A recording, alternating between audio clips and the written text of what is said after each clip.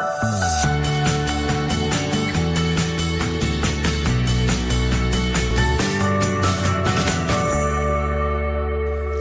morning.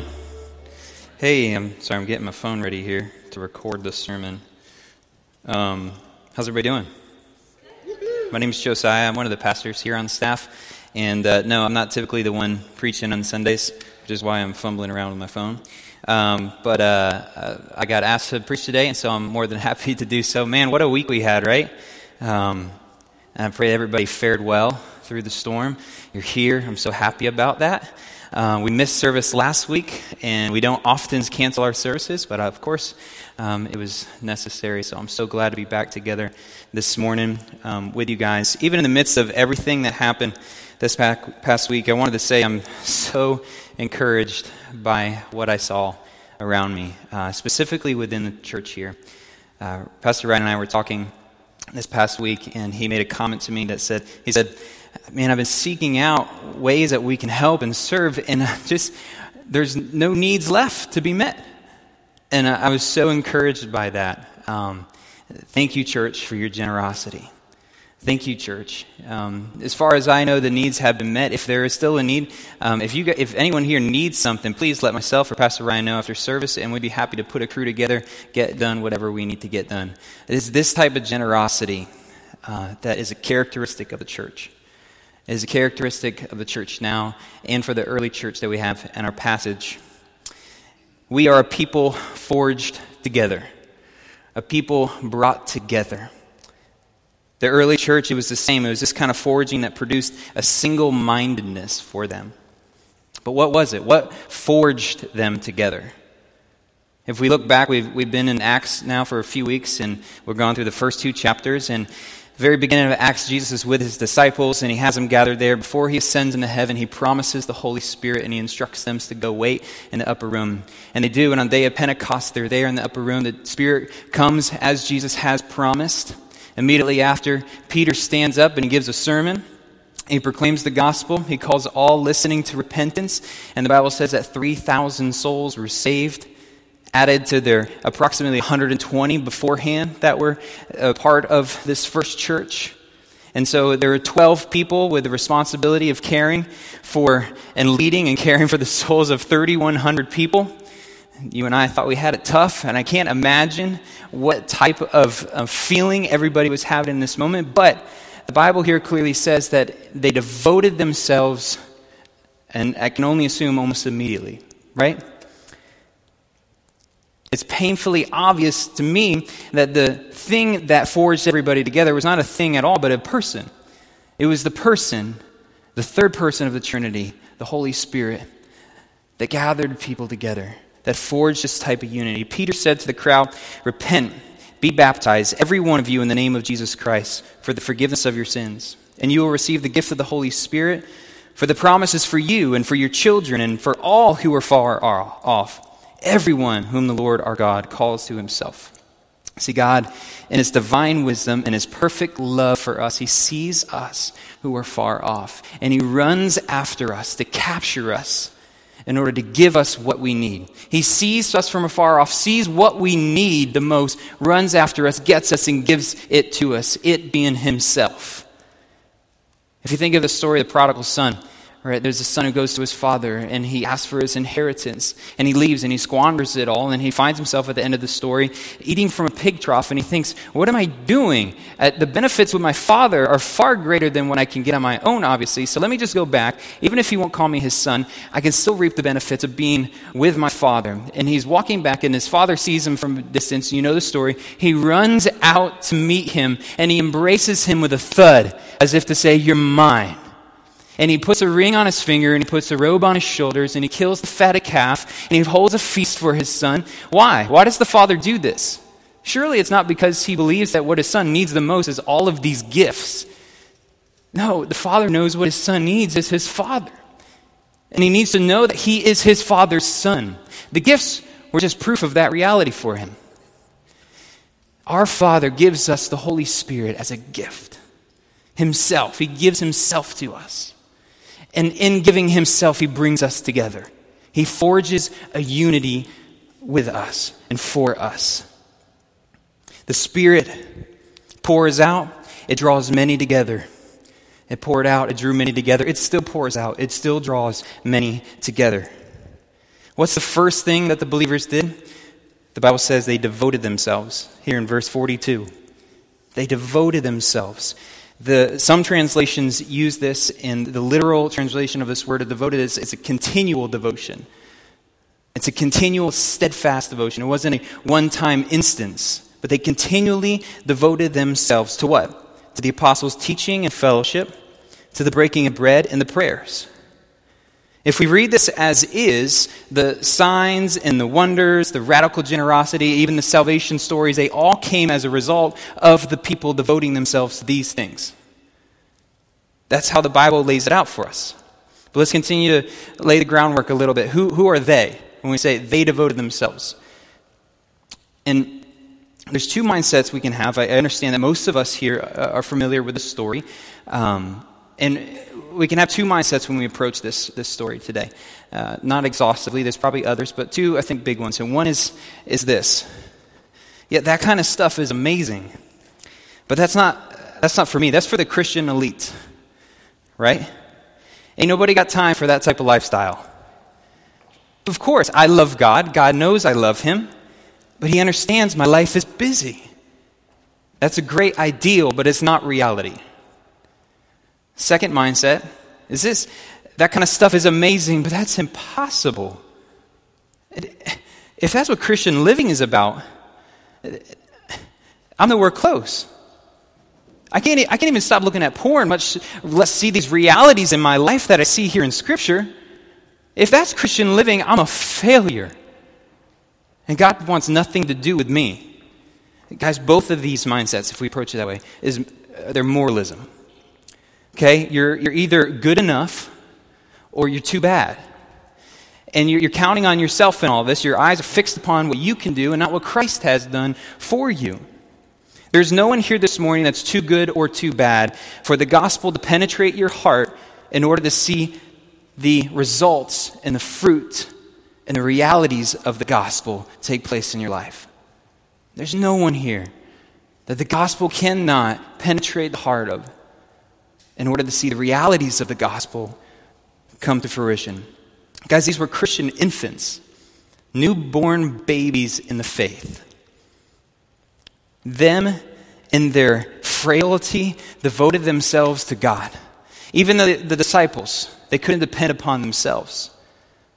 Right? They didn't huddle in a room and compile and put together all of the teachings that they remember Jesus teaching them in order to come up with a great plan that the church was going to look like and what it was going to do. No, they're sitting in an upper room in utter weakness and desperation, and the Spirit of God fell and dropped upon them. And it turned a weak, frail man into a mighty preacher. It saved 3,000 people in one moment. And it drew all people together. It showed the reality of a community and a fellowship that had never been known before until this moment. This fellowship that we see here was divine. It was a divine fellowship. In its very construct, it was based off and planned off the fellowship that God has with Himself, Father, Son, Holy Ghost, all in perfect union with each other, all gloriously outpouring themselves for each other, no lacking, no boasting, no need. This is the type of fellowship that we see demonstrated here. And it is this fellowship with this God that we celebrate. So, real quick, there's 4 rhythms we have as a church, and we've been unpacking these for the last few weeks. These are rhythms that we believe all Christians, all followers of Jesus should be living in, and the first one is celebration.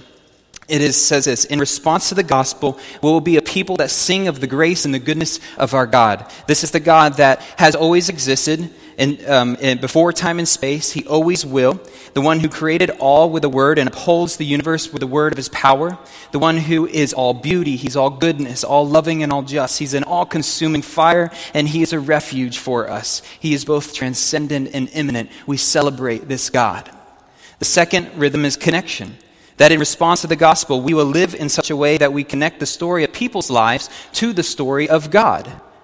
that we as God's creation are called to live for God, but we cannot because of our sin. So God comes in the form of his Son to earth in order to bring us to the Father by dying on a cross, rising again from the grave in order to show us and bring us to the fullness of life so that we might live for God and not ourselves any longer. And I want to say that I think this is important. It is my belief that is what you believe, your understanding of these first two rhythms, celebration and connection, that will determine how you live out the next two rhythms, community and contribution. Community says, in response to the gospel, we will live our lives in the context of deep and authentic community. And contribution says, in response to the gospel, we will leverage our time, our talent, and treasure to further the mission of God for the glory of God. I have a pastor friend who used to say, you don't have a sin problem, you have a belief problem. And what he means by that is that everything we do is determined by what we believe. And let me give you a couple examples in that. If you believe that we are just a mere product of evolutionary achievement and that we're just a glorified accident and that there's no such thing as human sanctity, then you have no problem killing an unborn child. If you believe that money is a pathway to happiness, and if you just hustle hard enough and you stay on your grind and you will achieve it, then of course it is yours and you can do whatever you want with it.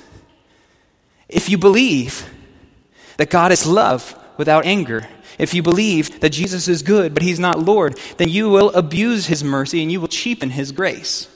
If you believe that the church is just a time and a building and a space and it's not the people of God purchased by the blood of Jesus, then you will use her when she's useful to you, and you will disregard her when she annoys you. What I mean is that if you believe the gospel, and you believe in the God of the gospel, celebration and connection, then you will live like you do, in community and in contribution. As one of your pastors, I want to ridicule over and over again the false notions there are of what the church is. We are not an institution for others to look at and say, what a great organization. Now, we can see this maybe in what Roman Catholicism has become, but also in Protestant churches, even in ourselves. See if you agree with me in this. As Americans, we have all in us this kind of built into our DNA, this desire to build something for ourselves, to make something great. And we're willing to put on the front end the blood, the sweat, and the tears, to spend the time and the countless hours in order to make it happen because we know it's worthwhile, and we're going to get something from it. Eventually we're going to see the fruit of our labors. We're going to start working less, enjoying more of the time we spend in doing it, i.e. retirement. And I don't believe that we've necessarily taken and transplanted this type of mentality from culture into the church, but rather, we as a whole have become so apart and accustomed to our culture that we just allowed our mentality towards Jesus' church to go unattended. And like a vine, its branches have grown around every doorpost and pew and steeple, and now we must do the hard work of trimming it back and seeing what Christ has called his church to do and be. Jesus did not say, make a life for yourself. Did he? Did Jesus say, go make a life for yourself? No, he said, lose your life. If you have your Bibles, and I hope you do, please turn with me to the Gospel of Luke, Matthew, Mark, Luke, to chapter 9.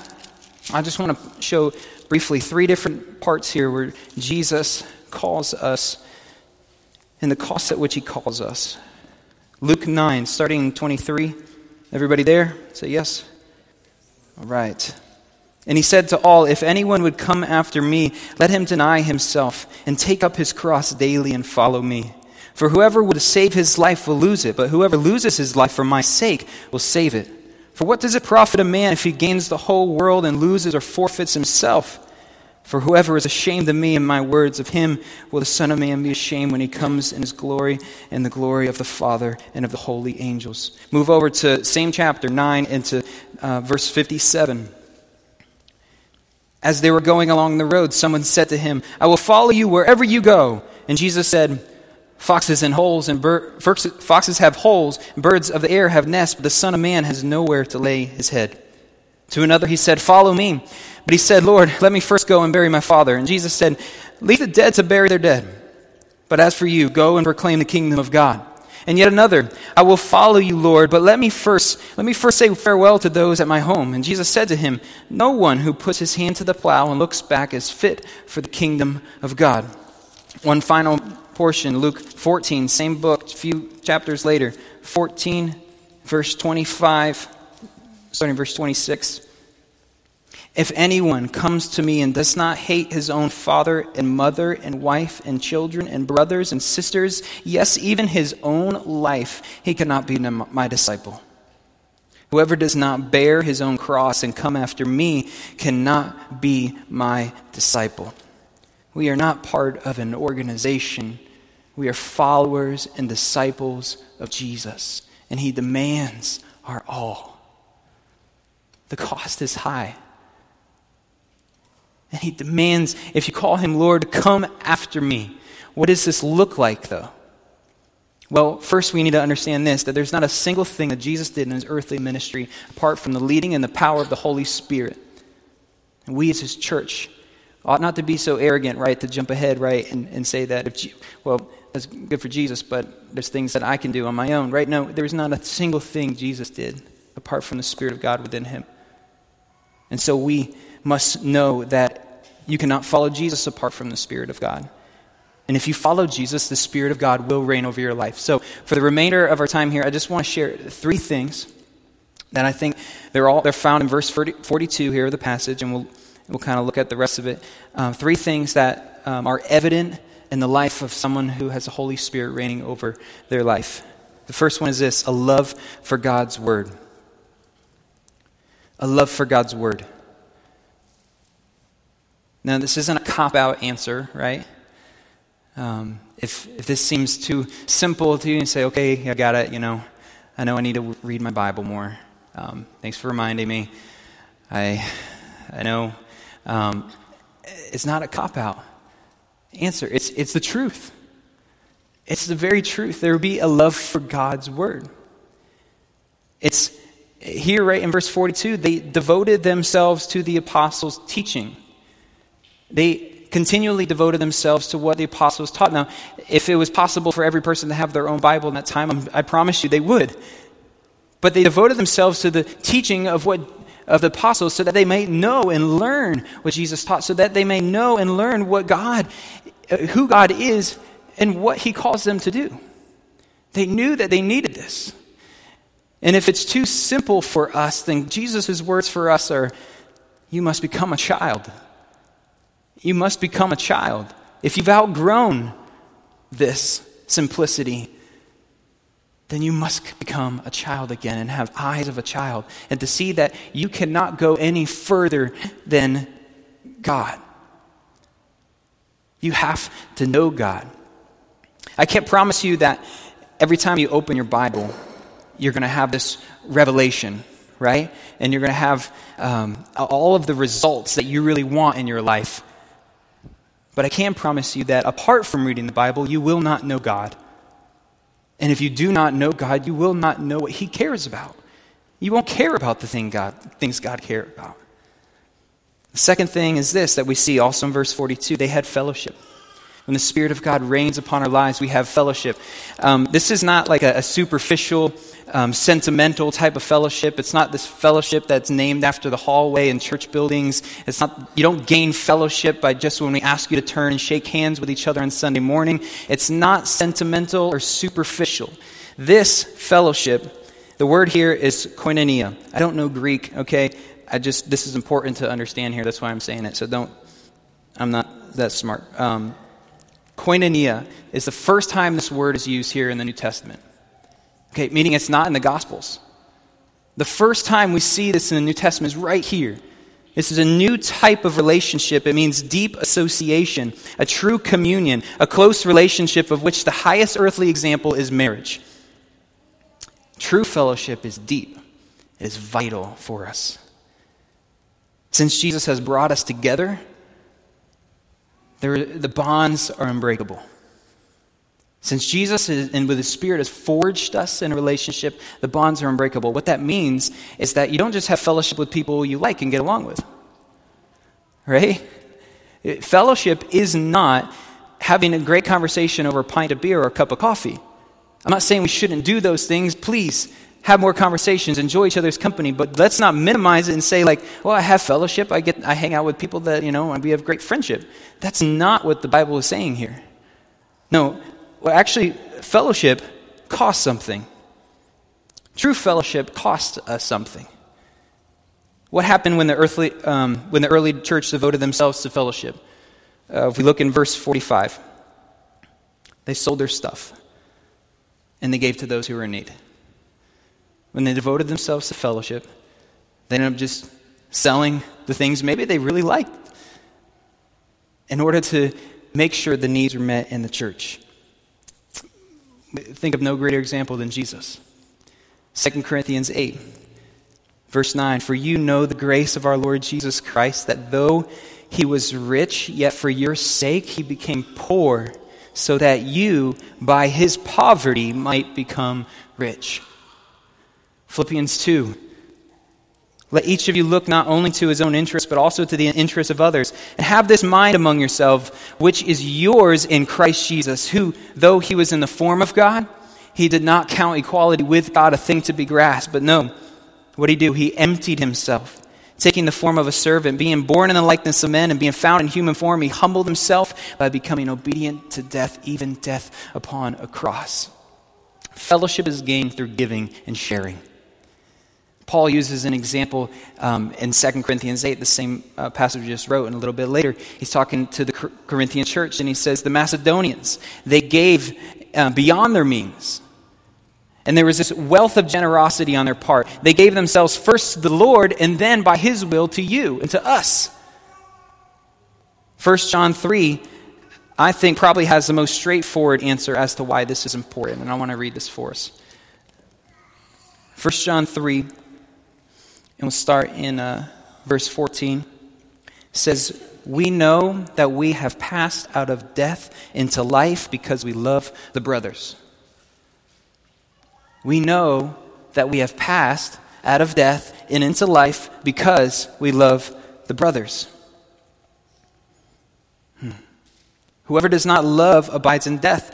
Everyone who hates his brother is a murderer, and you know that no murderer has eternal life abiding in him. But by this we know love, that he, Jesus, laid down his own life for us. We ought to lay down our lives for the brothers. If anyone has the world's goods and sees his brother in need, yet closes his heart against him, how does God's love abide in him? Little children, let us not love in word or talk, but in deed and in truth. This passage is so straightforward for us. How do you know you're a Christian? You love the church. How do you love the church? You give up your life for the church. What is that? What am I saying? Am I saying you quit your job and you come volunteer for the church, for the rest of your life? No. But there is a devotion that we ought to have for each other, because the bonds that have brought us together are unbreakable.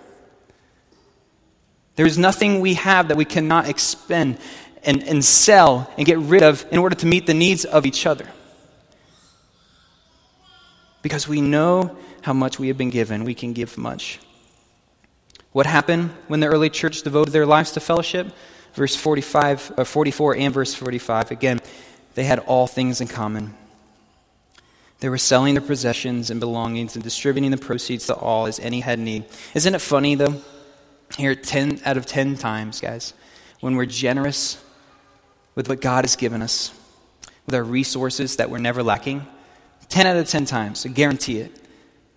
When we trust God and we're generous with what he has given us, we're never lacking. Isn't it funny that when we take Jesus at his word, we're never disappointed? It's the truth. And the church here saw it, and I've seen it, and we've seen it. Do we desire to see it more? The third thing is this: right worship. When the Spirit of God reigns over your life, you will see right worship. Here in Acts he says these words, they devoted themselves to the breaking of bread and the prayers. For the sake of time, we're just going to kind of summarize that as right worship. There's so much to say within this, but the point is this. The church is and was always committed to worshiping. Make no mistake about it, that we're here this morning to proclaim and celebrate no other name but Jesus. To worship our God and our Savior, Jesus Christ. We've committed ourselves to breaking the bread together, to taking and sharing in the Lord's communion together. We've committed ourselves to sing prayers, to read prayers, prayers of hope and courage and faith, joy and sorrow, perseverance and heartfelt pleas. We have done so to lift up our adoration to our Father in heaven through the work of His Son and by the power of the Holy Spirit. In the words of C.S. Lewis, you were going to get one quote from me on C.S. Lewis. We don't come to church to be a church. We come to Christ, and then we are built up as the church. If we come to church just to be with one another is all we'll get. And it isn't enough. Inevitably, our hearts will grow empty and then angry. If we put community first, we will destroy community. If we put community first, we will destroy community. But if we come to Christ first and submit ourselves to Him and draw life from Him, community gets traction. That's so important. What happened when the early church devoted themselves to worshiping together? Verse 46. Day by day, attending the temple and breaking bread in their homes, they received their food with glad and generous hearts, praising God and having favor with all the people. And the Lord added to their number day by day those who were being saved. What happened when they devoted themselves to worshiping together? God showed up. God showed up. He added to their number. He saved more people when they were devoted to these things. In closing, I want to just I want to say and agree that these things are not easy, right? So we can say that, we can admit that. It's not like, okay, now go do it, easy peasy, right? Now, these things are hard. I've seen the struggle in even some of you of the struggle of being a part of community, because life is busy, life is hard. And how do I step into community and give up these other things? How do I actually believe that God will take care of me? I don't have enough. I'm in debt up to my ears. I don't have enough to be able to give back. How do I trust that God will come through if I'm generous with the little that I have? And I want to say that I know it's hard. It's hard, but it's worth it. When we commit ourselves to the good and the hard work of continual fellowship with each other, God will produce a harvest of righteousness in His church. I'm promising that. It's not my promise. It's God's promise. When we put our trust and our faith in Him, we'll see radical generosity in our church. We'll see contentment in all things. We'll see gladness and happiness. The Bible here says they had gladness. They received everything that they were given with happy hearts. We'll have favor with those that are far from Christ. God will give us favor. In all your frustrating conversations and all of your moments where you want to reach out, but you feel like there's just a wall. I'm not saying that's going to break down in a moment, but God will give you favor when you're trusting the leading of the Holy Spirit. And God will save. We'll see a city saved by the power of the gospel that's working in His church. I believe that wholeheartedly. This is all because we live like we believe what the Bible says is actually true. We live like we believe it. We're not just a Bible-believing church. We're a Bible-living church. Heard that said, and I think it's corny, but it's true. We're a Bible-living church. We believe what the Bible says, and we live it out. G.K. Chesterton says this: Christianity, this is such a good quote, Christianity has not been tried and found wanting. It has been found difficult and not tried. I want to leave you with a question before we share in communion. And Ben, you can prepare to come up. The question is twofold. Who are you a disciple of? I don't think the question is appropriate to say, are you a disciple? I believe we're all disciples. We're all following something and someone. Who are you a disciple of? Second part is, how are you discipling others? Because you are leading others, you are discipling others in one way or another, whether you want to admit it or not. Somebody's looking to you. How are you discipling them? We've seen this morning that being a Christian means being a follower of Jesus, i.e. a disciple. And if you're a disciple of Jesus, then you're empowered by the Holy Spirit. And if you're empowered by the Holy Spirit, you will point people to the risen Son of God, Jesus. Because that's what the Spirit does. That's his work. He points to Christ. The ultimate result, may we not get past this here, and may not overlook it. The ultimate result here in the passage with the early church is that people were saved. God added to their number day by day. That's the ultimate result. Is that we would see those who are far from Christ, our neighbors, our friends, our family, our coworkers, come to know Jesus. But it comes through this devotion, not apart from it. We have a big job before us, church, to show how Christian fellowship is actually better than anything else, any other type of community.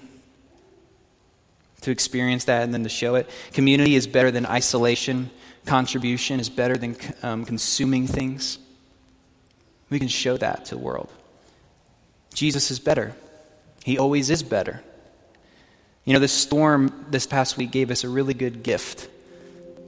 Without the distractions of AC and internet, everyone was outside.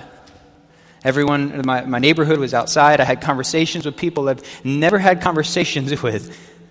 God gave us this really good gift when he removed these distractions, for ours. And I'm praying that I don't just slip back into this self-indulgent lifestyle where it's like I close my door and this is my refuge and I don't want anybody to interrupt it. Either the physical door, the literal door, or the metaphor, the door of my heart and my mind and my life. I don't want to close that door. I want to live a life that says, Jesus, you're better than just consuming. Contributing and following your ways is better than just consuming things. Living in community is way better than isolating myself, regardless of how hard it is. I'm trusting that you're better. I'm trusting that you're better. Let's stand to our feet. Ushers, would you come and prepare to serve us in communion?